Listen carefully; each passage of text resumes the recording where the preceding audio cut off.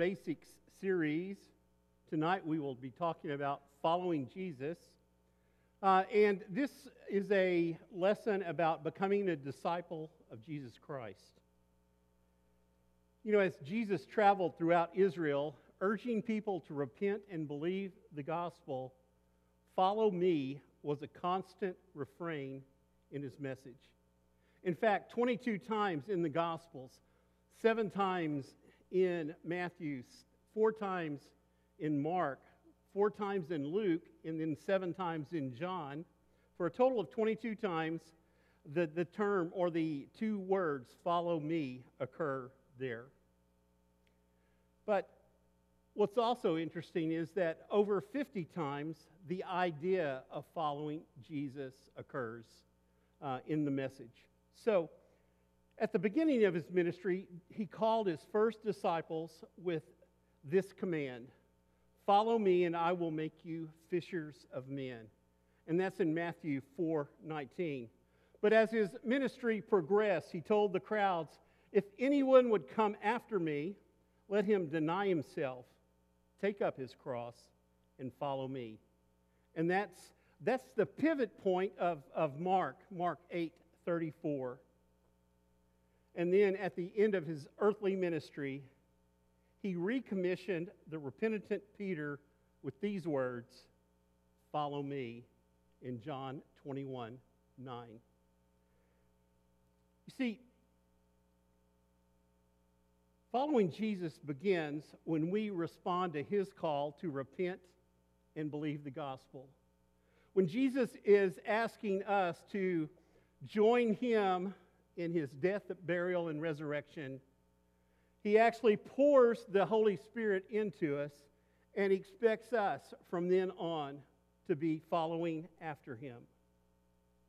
The good news that God loves us and has taken the initiative to reconcile us to himself by giving his Son to atone for our sins awakens us to God's love. And this moves us to want to live for Christ and to follow him.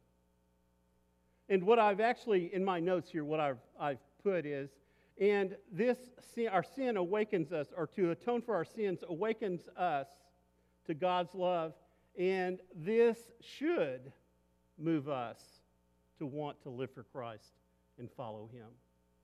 That should be a point when we go down into the watery grave of baptism and our sin has been taken away from us. We should be jubilant when we come up out of the grave, because God's act in nature has happened, and all we should be thinking at that point is hallelujah.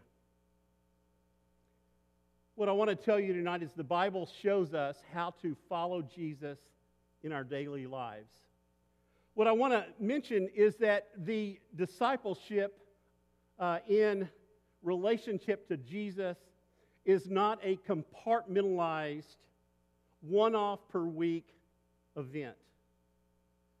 When you become a disciple of Jesus, you sign up for 24/7. So 2 things stand out, I believe, as we start trying to begin a study concerning following him. 2 things we have to understand quickly is that we must understand and obey his teaching.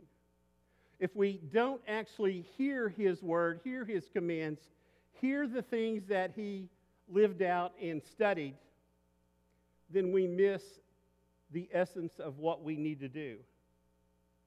But secondarily, we must model our lives after the example of his life. So we have to understand the commands of God, but we also should look at the model that Jesus showed us.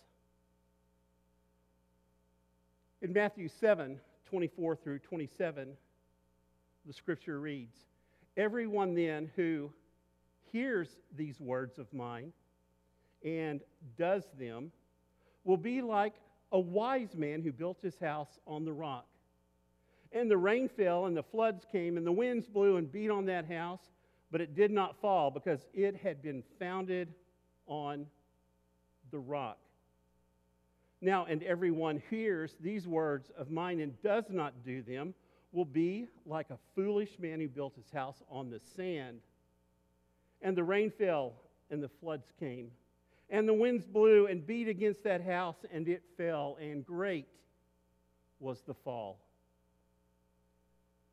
You see, what Jesus is beckoning us in Matthew 7 in the Great Commission is this. You have to hear what he has to say.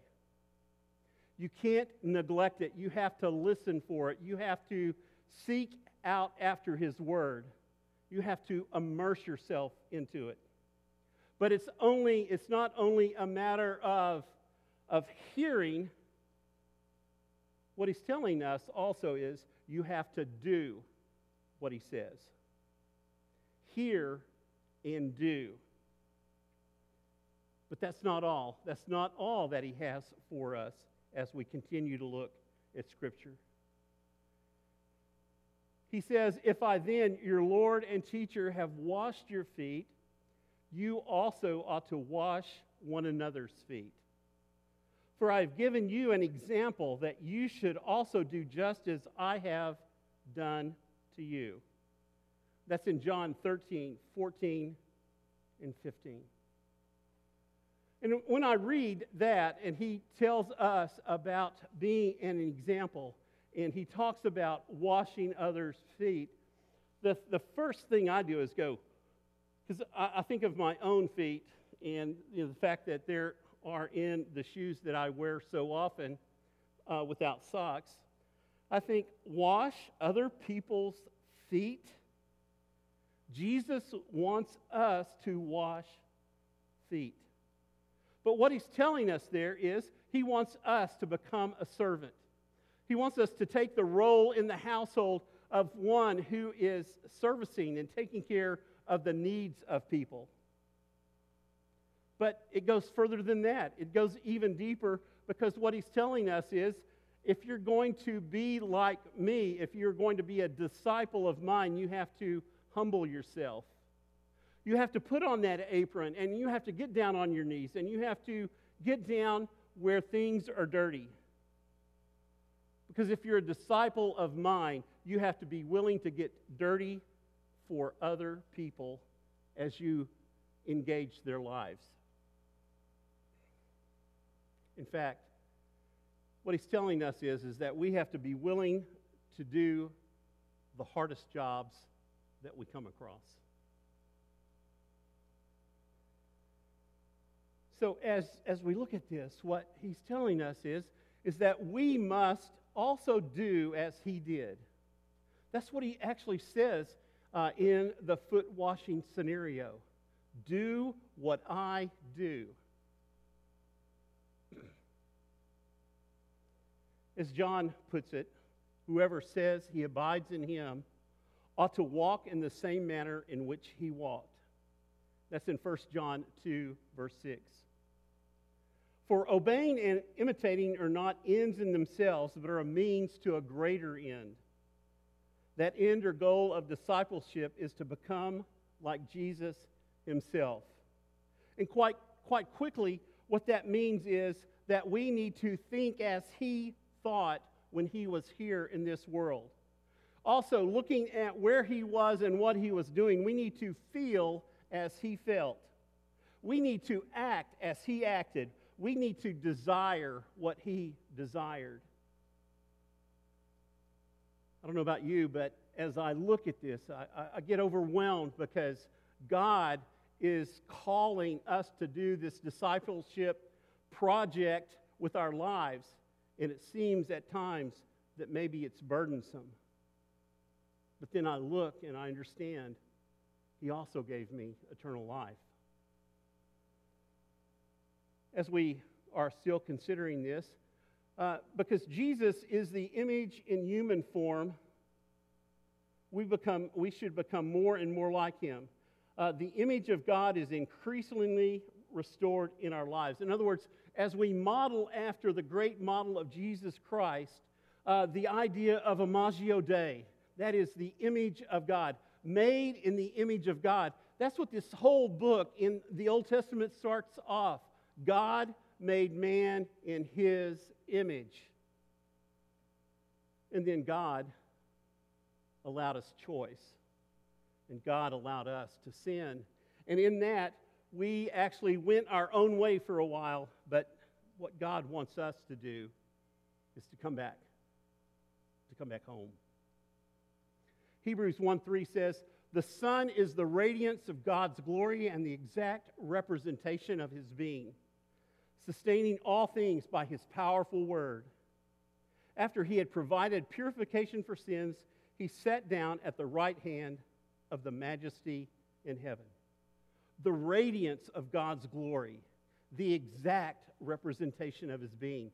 Jesus, when he was on this earth, was what God wanted him to be, and that was to be as much like God as he could be. In Colossians 1:15, it says this: Jesus is the Son is the image of the invisible God, the firstborn of all creation. And so as disciples, we are working on and working towards being as much like Jesus as we can. And in that process, what we're doing is trying to become more like God. Not supplanting God, not taking over for God. God doesn't need us to take over. God needs us to worship him, to love him, and to follow after his Son. So as we are looking at this, there are two defining characteristics of Jesus' life that stand out with striking clarity. Those two characteristics are faith and love. And what we have to be is secure in the love of God and his own sonship. What we know is that Jesus lived with an unshakable faith in his heavenly Father and wholehearted love for God and others. So let's try to unpack that, try to understand what and how can we actually further our own relationship with God, and how can we have faith and love be characteristics of our lives. So if we want to become like Jesus, faith and love must be defining characteristics of our lives also.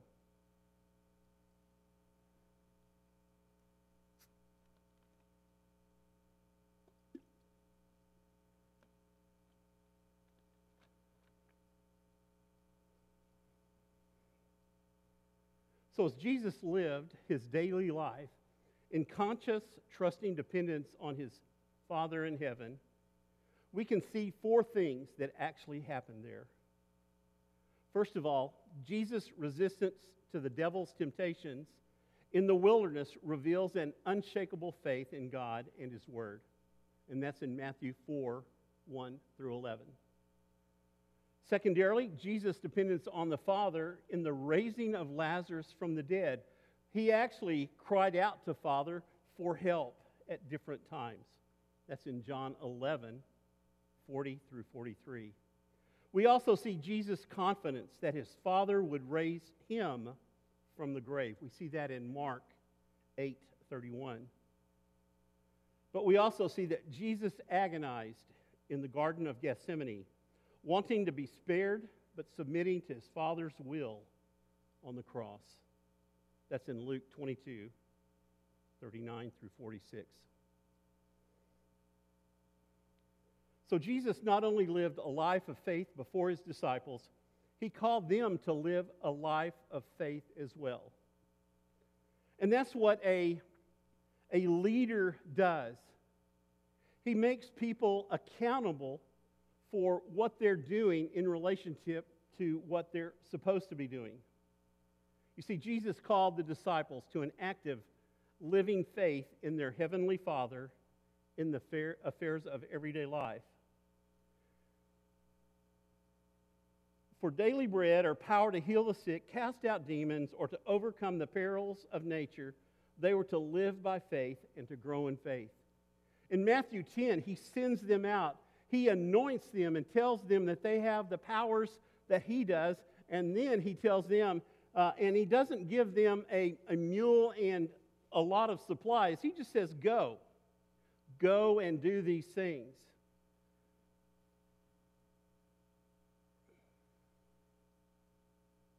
And as the disciples went out, each challenge they encountered was an opportunity for growth. What we see a lot of times with the disciples, they were slow to learn the lessons of faith. And most of us, I believe, probably identify with them and quickly give them a pass as they make their mistakes in the gospel message. But one thing is for certain, as I look at it, Jesus never did. He never gave them an immediate pass as they were doing the troubling things that they were doing. When the disciples were in danger of drowning in the storm in the Sea of Galilee, Jesus scolded them for their fear and lack of faith. And when they were unable to cast out a demon, he told them it was due to their lack of faith. The first is in Mark 4:35. The second is in Matthew 17:14 through 21. As the waves are crashing around, Jesus is asleep and they wake him up. And then after he stills the storm, they're questioning, who is this man? So growing in faith was a very important part of maturing as a disciple. He expected them to grow in faith as they saw his mighty deeds. And he expected them to have faith that God would answer their prayers. And I think it's similar for us. As we are reading through the New Testament, as we are reading through the Gospels, the religious history behind Jesus, we should ooh and ah as we actually read those stories. It's not fiction, it's fact. And notice too that he expected them to have faith that God would answer the prayers. As he was praying, his expectation is that they knew that God would answer. Now, the major defining characteristics of Jesus' life was love. And Jesus lived a life of love. The two components of that love is, first of all, he loved his Father with all his heart, soul, mind, and strength. Secondarily, he loved others and sought their good. These are, if you want to know who Jesus is, this is Jesus in a nutshell. Love of the Father, love of others. You see, this cornerstone on Jesus' teaching on love is found in the great commandment. You shall love the Lord your God with all your heart, with all your soul, and with all your mind. And this is the great and first commandment. And a second one is like it. You shall love your neighbor as yourself. On these two commandments depend all the law and the prophets. As I look at it, it is seemingly simple. Simple. He tells us there are two things that you need to do. Just two things. It's all you need to do. And I don't know about you, when I have a to-do list and I only have two things on it, I can procrastinate around those things for weeks at a time before I actually get them done. God gives us two things. Love God with all you have. And I can, as I work on that one issue, I can find all kinds of reasons not to. Questions of theodicy come up, where the evil in this world is so great. Why would God be involved in those things? Or the ideas that, well, just because we have literally thousands of manuscripts, could the Bible really be true? Well, the idea that I have come to, or the thoughts that I have come to, is definitely, first of all, theodicy. God has purpose and plan in everything that he does. The things that God does, I don't always agree with, but guess what? God does not need me to ever agree with him. The second thing is that God has expectations of what we need to be doing. And we need to do those. Jesus teaches us that God still seeks the wholehearted love of His people, and that responding to His love is to be our highest priority. So we should spare no efforts in seeking to grow in love towards God. And as you sit there at home right now, as you're listening to this, or as you sit here with the folks that are in the crowd here in the building, well, I don't know if I would call it a crowd, but with the dozen or so people here in the building, you may wonder how you could possibly love God the way that He wants to love. How can we love Him when He has such high expectations of what we need to do? Paul tells us that God's love has been poured into our hearts through the Holy Spirit who has been given to us. That's in Romans 5:5. And this love grows as we continue to live a gospel-centered life, meditating on and reminding ourselves daily of God's love for us and God's sacrifice for us.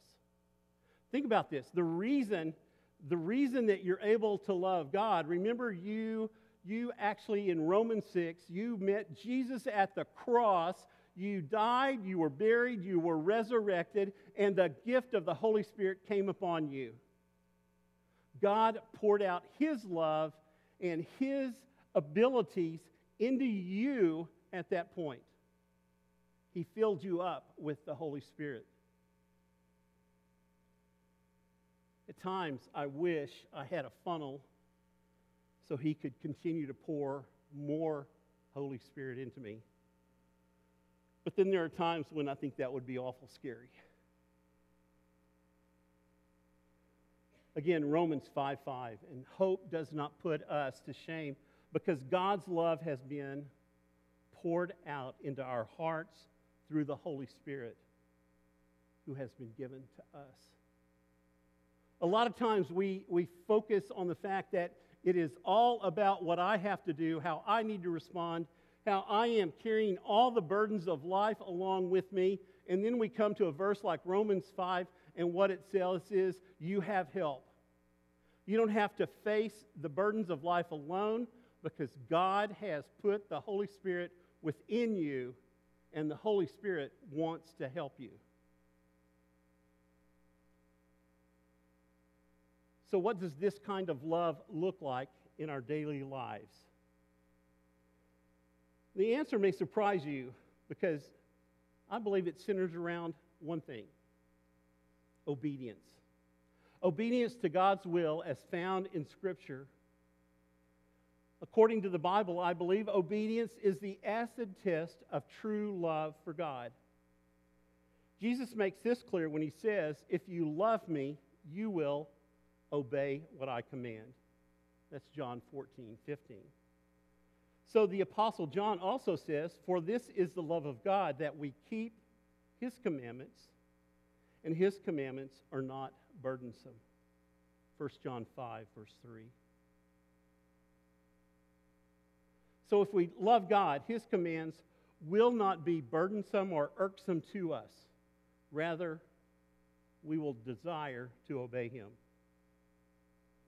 And so the question then, in my mind, is, do you desire to obey God and bring Him pleasure through your obedience?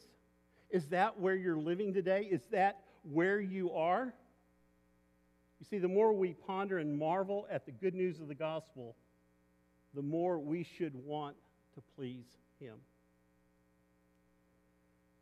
The second part of the Great Commandment, to love our neighbor as ourselves, originates in Leviticus 19:18 and reflects the nature of God and His deep concern that we seek the good of others and bless them. Most people are confused about what it means to love our neighbor, thinking that it means to feel emotional warmth, sympathy, or closeness toward your neighbors. However, the type of love, that is agape love, that is presented here is not primarily emotional in nature. It is chiefly a choice, an act of the will. It is acting in the best interest of the person, seeking their good, regardless of how you happen to feel toward them. Jesus makes this clear when he says, "So whatever you wish that others would do to you, do also to them. For this is the law and the prophets."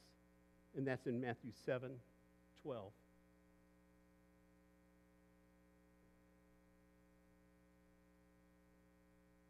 Feelings often do arise in the wake of our actions, but it is the action, not the feeling, that is most important.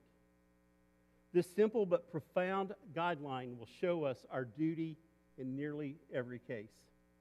What I'm saying is, if you are acting upon things and expecting a warm, fuzzy feeling as you are doing those, I'm going to tell you that you are probably barking up the wrong tree. A lot of times, benevolence work, when you are helping those that are downtrodden, those that are hurting, those that are oppressed, those that are depressed, those that are angry, a lot of times it's going to be a big mess. And the warm, fuzzy feelings you were wanting will be actually shattered and cast away. But have joy in that, knowing what you're doing there is what God wants you to do. Also, loving friends or even strangers is not nearly so difficult as loving our enemies. But remember that Jesus said this: "You have heard that it was said, 'You shall love your neighbor and hate your enemy.' But I say to you, love your enemies and pray for those who persecute you, so that you may be sons of the Father who is in heaven." He goes down further in that text and says, "Don't even the tax collectors do the same?" You'll see this in the Sermon on the Mount in Matthew 5:43 through 48. And what he's telling us is that we have to love our enemies. We have to pray for them. We have to hope that they find God and eternal life also. So we see ourselves as loving people because we love family and friends. But Jesus says that is not enough. Citing the love that God bears for even for his enemies, Jesus calls us to resist the fleshly temptation to hate our enemies. Instead, he asks us to imitate our Heavenly Father by loving them. But as we act in the obedience of faith to please our Father, his Spirit will work in us and change our attitude toward our enemies. Such love glorifies God. Becoming perfect in love means growing into a mature love for others, which is a lifelong journey, but one on which we can make remarkable progress. Loving your enemies is not easy, because as you are trying to love on them, they may actually cast stones at you. Their swords may be wielded. Their words may make you weary. But God calls us to love our enemies. Jesus also gave his disciples a new standard for loving one another.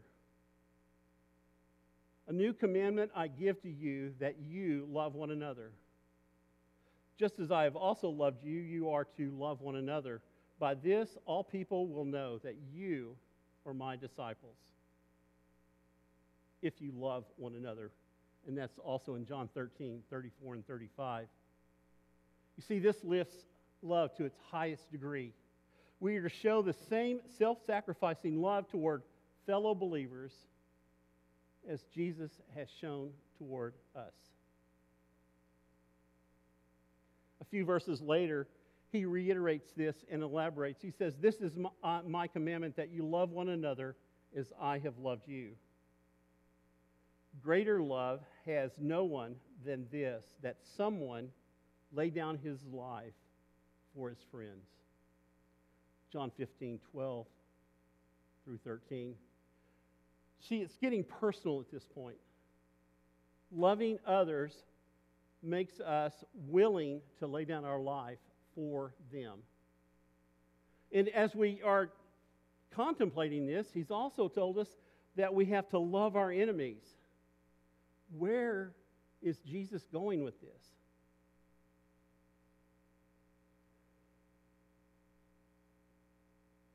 lot of times as we think about love, it's assumed that we are in pursuit of meeting the needs of fellow believers for food, for clothing, for shelter, and for medical care. But John, for example, says, "By this we know love, that he laid down his life for us, and we ought to lay down our lives for our brothers.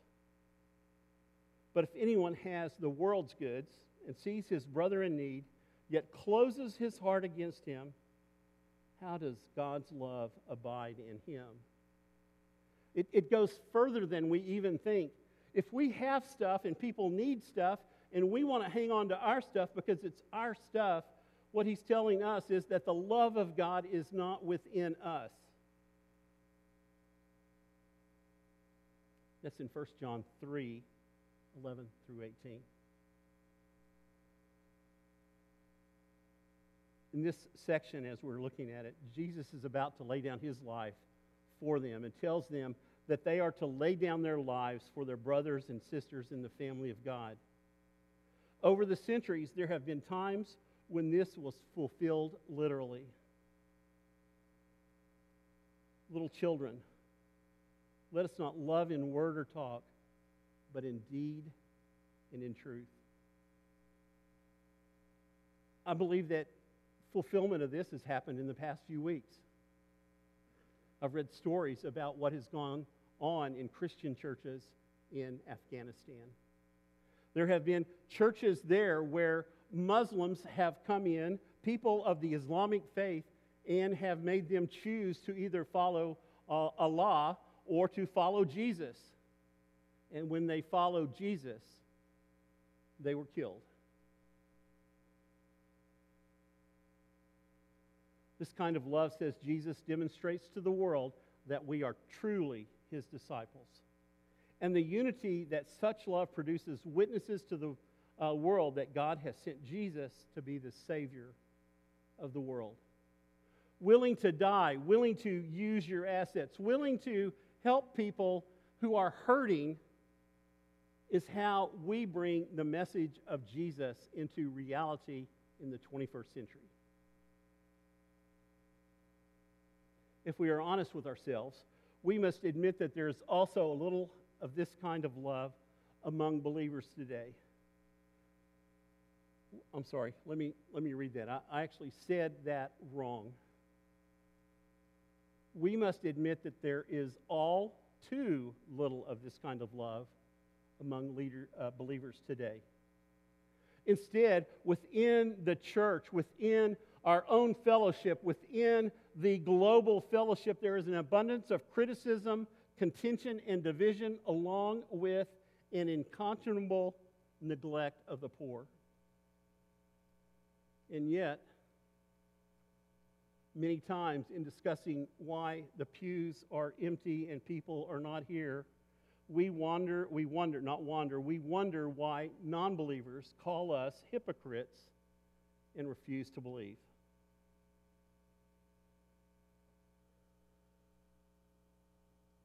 Remembering, though, it is only through the indwelling of the Holy Spirit that we can obey the teaching of Jesus and follow his example.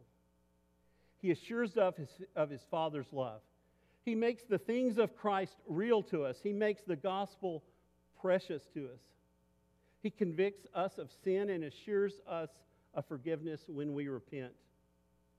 He transforms us from glory to glory into the likeness of Jesus. There are many verses in the Bible that bring definition of that following Jesus truly looks like. However, this one probably sums it up the best. In Mark 8, 34 through 35. And calling the crowd to him with his disciples, he said to them, "If anyone would come after me, let him deny himself and take up his cross and follow me.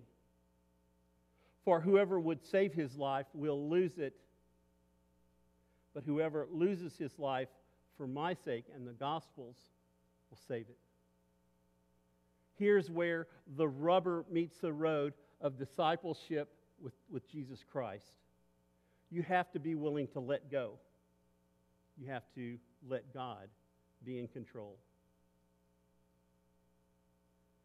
Jesus was speaking to a crowd about the cost of following him. In fact, he said in the following verses that those who would be ashamed of him and his words would be rejected on the other side of this life.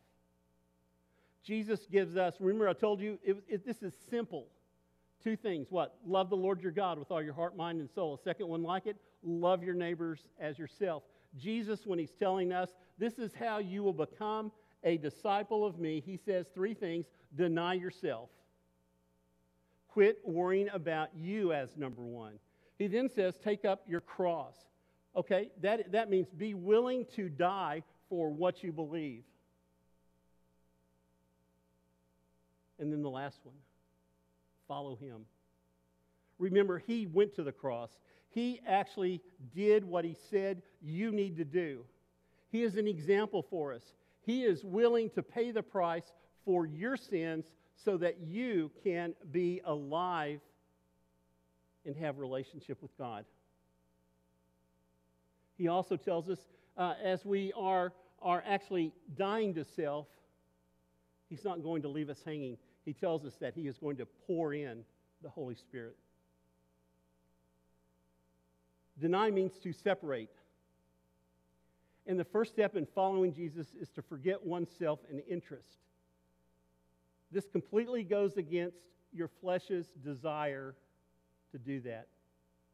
Your flesh will tell you to put self first, to seek out your own interests, but Jesus beckons us to a different life.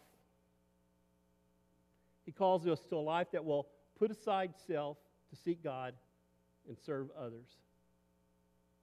After denying self, we are to take up the cross, which essentially means conform to the example Jesus showed when he sacrificed himself on the cross. Jesus modeled the sacrifice of self for the salvation of others. We can't say that Jesus didn't go the way that he tells us that we need to go. We have to affirm the fact that Jesus was willing to die for the lives of many. Jesus was willing to do what had to be done to save you and me. The question you have to ask yourself when you're following Jesus is this: would I rather sacrifice eternal security for temporary satisfaction, or temporary satisfaction for eternal security?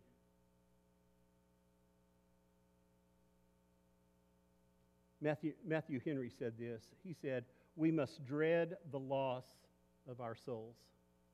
We have to be willing to give it up so that we can follow after Jesus.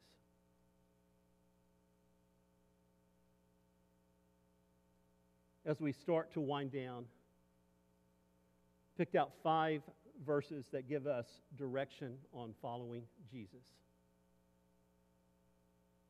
The first one is 1 Peter 2:21. For to this you have been called, because Christ also suffered for you, leaving you an example so that you might follow in his footsteps. When you decide to follow Jesus, when he says, follow me, he says, get in my pathway and see how I've done it and go and do it. Be willing to lay down your life and then follow me. 1 John 2:3-4 says this, and by this we know that we have come to know him if we keep his commandments. Whoever says, I know him, but does not keep his commandments is a liar, and the truth is not in him. I'll tell you what, everything that we do in this world today says you can't call anyone a liar, but here, as we're seeing this, Scripture says if you're not doing what Jesus has asked, but you're saying you are lying, and you are lying to God himself. Ephesians 5:1-2, therefore, be imitators of God as beloved children, and walk in love as Christ loved us and gave himself up for us, a fragrant offering and a sacrifice to God. Wow, be imitators of God, be imitators of Jesus, be willing to do what Jesus wanted you to do, and then what? Walk in love. When you are laying down your life for other people, what you are saying is, I love you. When you are not confronting their sin, when you are letting them to lead a hellish lifestyle, what you're doing is saying that you don't care. 1 Peter 1, 14 through 16. As obedient children, do not be conformed to the passions of your former ignorance. But as he who called you is holy, you also be holy in all your conduct. Since it is written, you shall be holy as I am holy. Don't be conformed to the things of this world. The things of this world cry out to each of us to follow after them and to leave the lifestyle of Jesus behind. Matthew 6:33 says this, but seek first the kingdom of God and his righteousness, and all these things will be added to you as well. Put God first. Put God's kingdom first. And try to make your life as righteous as you can. That is, cleansing your life and purging your life of all the things that Satan would want you to put in.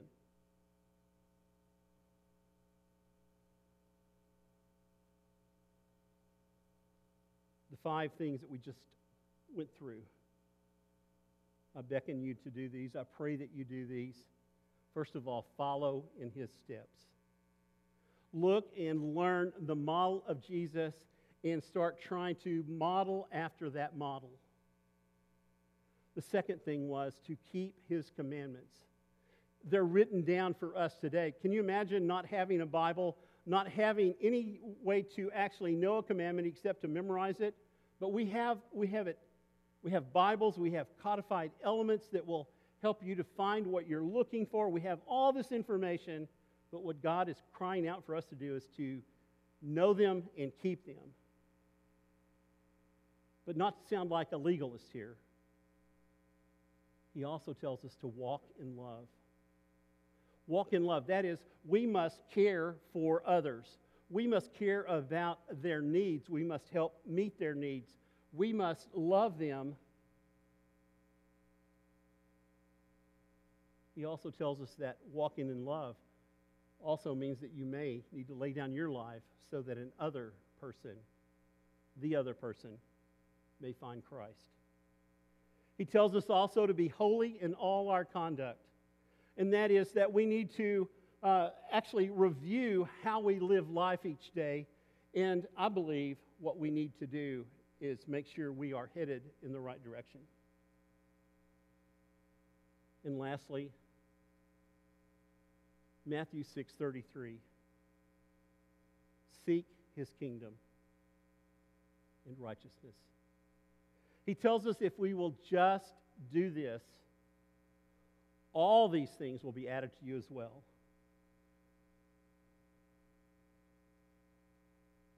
If you'll pray with me. Lord God, again, you are an awesome God. Lord Jesus, you are so profound. We want to live our lives our way, but you beckon us, you plead with us, you beg us to come be with you. Lord God, help us to become the disciples that you want us to be. Help us to be the witnesses in the areas that we live. Help us to bring the message where we live. And Lord, help us to love like you do. Lord, most of all, give us the desire to seek you out, find you, and live in righteousness. We pray all this in the name of our Lord Jesus Christ. Amen.